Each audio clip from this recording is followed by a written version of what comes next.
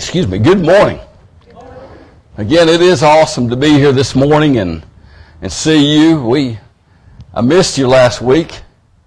Some of you I saw midweek, but again, thank you for the opportunity to let me and the other youth experience what we experienced. So this morning, I'm going to talk about something that we all need, we cannot live without. And it's something that we're pretty good at this church. But I'm going to talk about love. I'm going to talk about love and how love is the greatest of these. Love is the greatest of these, and love just kind of binds everything together. Love. The scripture I'm going to read here in a moment, I've read at both weddings and I've read at funerals. Because no matter where we are in our life, this scripture, the example of love that God gives us, should be placed in our everyday life. I know Rhonda and I have been married for a long time, and I know she loves me. She puts up with me. I don't think she likes me every now and then, because I mess up. Does anybody else mess up? If it wasn't for that love, things wouldn't be the same. So whether it be in our marriages, in our other relationships, love, for us to be who God created us to be, and for us to experience the joy that God has for us, it has to be woven in love. I'm going to start out, I'm going to read the first 13 verses of the first chapter of 1 Corinthians. Excuse me, the first 13 verses of the 13th chapter, of 1 Corinthians. You may find it. I'll get it for you, Ricky. Here you go. Got it? You got it, buddy? All right. Good deal. If I speak in the tongues of mortals and of angels, but do not have love, I'm a noisy gong or a clanging cymbal. And if I have prophetic powers and understand all mysteries and all knowledge, and if I have all faith so as to remove mountains, but do not have love, I am nothing. If I give away all my possessions, if I hand over my body so that I may boast, but do not have love, I gain nothing. Love is patient. Love is kind. Love is not envious or boastful or arrogant or rude. It does not insist on its own way. It's not irritable or resentful. It does not rejoice in wrongdoing, but rejoices in the truth. It bears all things, believes all things, hopes all things, endures all things. Love never ends. But as for prophecies, they will come to an end. As for tongues, they will cease. As for knowledge, it will come to an end. For we know only in part, and we prophesy only in part, but when the complete comes, the partial comes to an end.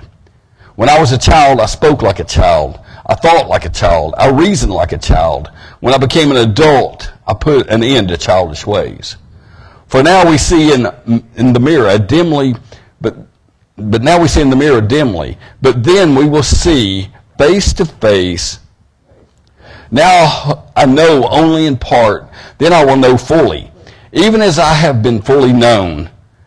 And now faith, hope, and love abide. These three. And the greatest of these is love. And this is the word of God for us, the people of God. Thanks be to God. Let us pray. Heavenly Father, thank you so much for this opportunity. Lord, this opportunity to proclaim your word. Lord, thank you for sharing your love with us. Lord, I pray that this morning as we study the scripture, Lord, we hear your word. Lord, that we receive the message that you have for us. In Jesus' name, amen. Amen. Love. Love is an important thing. If you study Corinthians, if you look at the 12th chapter, Paul discusses spiritual gifts. He describes those gifts.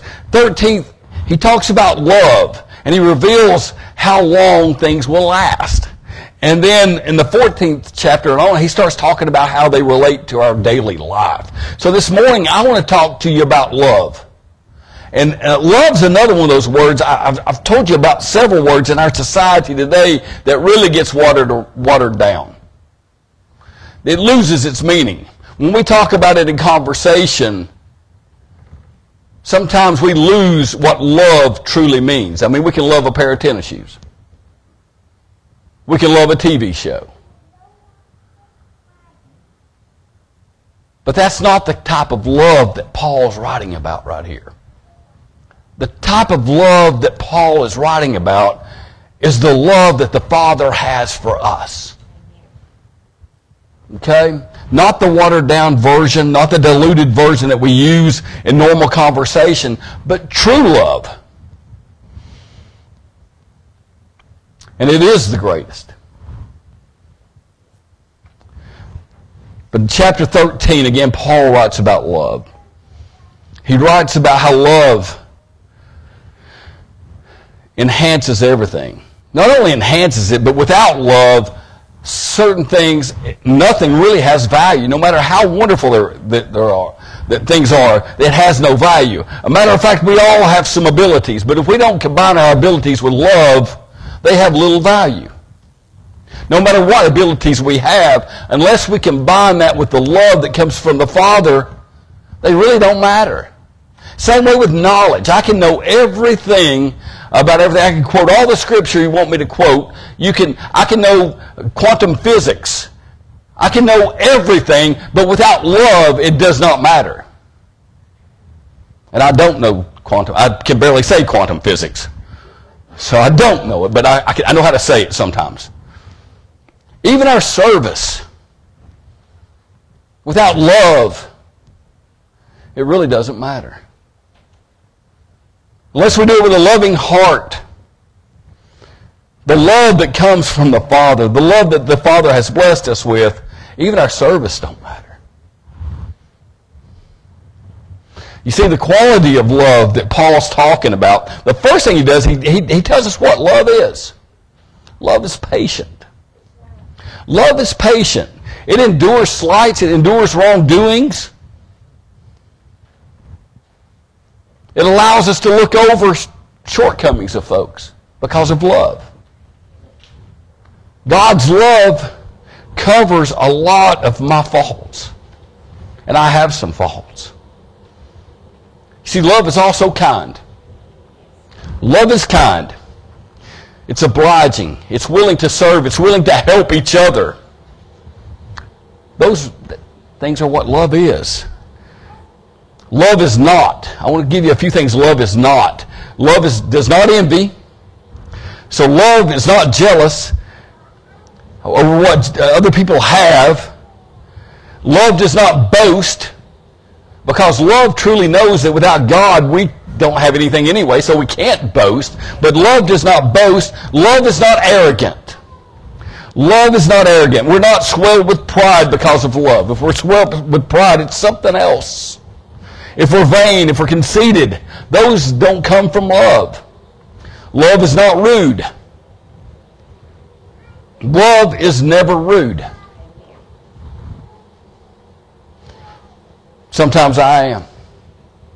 Other times I want to be, and I hold back. But love, the love that comes from the Father, is not rude. It does not seek its own way. Love does not seek its own way. I'm going back to a couple things love is. Love is not irritable. Love is not irritable. So it doesn't fly off into a rage. Love doesn't lose its temper. Love's temper is always under control. Love thinks no evil. So even when someone wrongs us, if we're really living in love, we're not thinking about what evil thing we might want to happen to somebody. You see, love thinks no evil. Love does not rejoice in wrongdoing. You see, love rejoices in truth. Love bears all things. Love believes all things. It believes all things in regard to conduct of others. Love corrects constructively. Love does not tear one down. Love does not belittle. Love lifts up. Even when correcting somebody, love lifts up. Love has good motives. Love hopes in all things. In other words, when we have that love in us from God, we look at the glass being more than half full. It's not whether the glass is half empty or half full. The glass is always overflowing. We always have more. God's blessed us with more than we deserve. You see, the thing that we know is the love also endures all things. Love endures all things. Our love can be shaken. Our human understanding of love can be shaken, but love itself endures everything. It endures everything. And we know since we were a child that God is what? God is love. So we can replace these words that Paul describes love with God. And we can know then that God is patient. We know that God is kind. We know that God does not envy. We know that God does not boast. God is not arrogant. God is not rude. God does not seek His own way. He seeks what's best for us. His way is what's best for us. That's what God seeks. God is not irritable. God thinks no evil. And God does not rejoice in wrongdoing. God rejoices in truth. God bears all things. God believes all things in us. And God hopes for all things. Those same attributes that Paul is writing about love, he's describing the God that we serve. He's describing the attributes that God, the perfect attributes of God. The God that loves us. And our goal as Christians is not to be like the rest of the world, is it? Our goal is to be like who? Our goal is to be more like Jesus Christ every day. Like Jesus Christ every day. So really, if we really want to grade how we're doing, we can replace those, instead of saying love or instead of saying God, we can put our name there.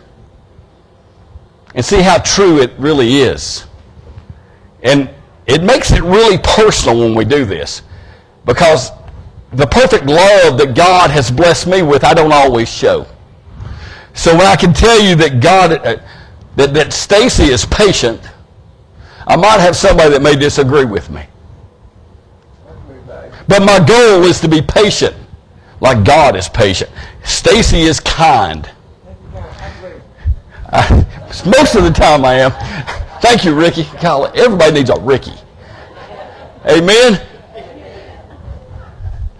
Stacy does not envy. And again, you can just go through and replace the word love with your name. And that's our goal. Our goal is to be like Christ. Even though we fall short. When we do, we repent, we get up. God forgives us because He has that perfect forgiveness. He knows our heart. And He allows us to try again. He allows us to try again. I come up short. Ricky and my mom may not believe it, but Rhonda can tell you I come up short at times. There's times that I don't show these attributes. But God loves me anyway. God offers me forgiveness when I do come up short. You see, because God's love never ends. It never fails. And again, we're talking about God. We're talking about God. God's love abides. As a matter of fact, there's a song that says that they'll know we're Christians if we're right about something, right? They'll know we're Christians if we won the argument. They'll know we're Christians if we have a lot. No, they'll know we're Christians by how? Our love. Someone shouldn't have to ask us if we're Christians. They should see us as Christians because of the way we love each other. They should see us as Christians by the way that we love our community. They should see us as Christians by the way we love even people we don't agree with. That's hard sometimes. Because you know what? I do have pride. Sometimes I let that pride get in the way of my love. But you see, God's still there to give me that forgiveness, to offer me that forgiveness. You see, because His love never ends. Amen. Faith, hope, and love. All these three are important, but the greatest of these is love. Okay, we have faith now. Faith means walking without fully seeing. We know some of the greatest attributes of God, but we can't really experience those. But we have faith that we're going to. We have hope that we're going to. But love fulfills all three. Love is the middle braid in the braid of all three. Love lasts forever. When we're in heaven, our faith in God got us to heaven. What Jesus did for us on the cross, and He rose for us on the third day, and us putting our faith there assures our eternal life. And we have hope that because of Jesus' sacrifice, that one day we're going to experience this perfect love that I'm talking about. But when we get to heaven, all we're going to experience is perfect love. Can you imagine? Have you ever experienced perfect love before? Have you ever been in the exact place at the exact time that you know God put you there? That's peace that you cannot describe if you've never experienced it. When you feel God's love and you feel God's grace because you're doing what He wants you to do, you see, that's the type of feeling we're going to have when we're in heaven. You see, because love never ends. It doesn't go away. We'll still be experiencing love, except we'll be experiencing the perfect love all the time when we're there. Would you like to share a little bit of heaven with people you meet every day? Wouldn't you like to show a little bit of God's love? And I say a little bit because we don't know what it all feels like. Because we let so many of our selfish desires and stuff get in the way of it. But everybody you meet needs God's love. Everybody you meet don't need to know how smart you are. Everybody you meet does not need to know how much you know, how right you are about every issue. But they need God's love. And you can give them that. Even if you don't have a whole lot of financial resources, love is free. That's what people really need. We live in a world that can sometimes be cruel right now. People are beat down. And sometimes the same people that need love the most are the ones that lash out. You've heard the saying that hurt people hurt people. Have you heard that before? Hurt people hurt people. What I want to challenge you this week is the opposite of that. You see, because I can guarantee you that loved people love people. If you've experienced God's love, you will show love to everybody you meet. Just like hurt people, love people, love people. Even the one that it's hard to like sometimes. You see, because the love that I'm trying to describe here, the love that Paul's writing about, is greater than anything we know. Again, they'll know that we're Christians. How? By our love. By our love. If you're here today, you haven't experienced God's love in this way, or you may be listening online and you don't know the type of love that I'm talking about, I'd love to pray with you. I would love to show you the love that comes not from Stacy, but the love that comes from heaven. The love that's not from an imperfect person, but a love that's from a perfect Savior. If you haven't experienced that, I pray today that you experience that type of love.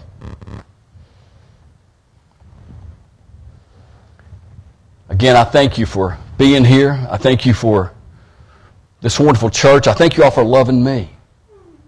Let me pray. Heavenly Father, thank you so much for all that you do in our lives, Lord. Thank you for the many blessings you bestow upon us. But Lord, thank you most of all for your love. Lord, help us experience that love in new ways this week, Lord. Help us apply that love to our lives, Lord, where we can have an experience with you like we have never had before. But Lord, most of all, give us the strength, give us the courage to pass that love along. Again, Lord, we live in a world that's hurting. Lord, we know that everyone needs your love. Lord, I pray that you use us as a vessel to carry your love into this hurting world.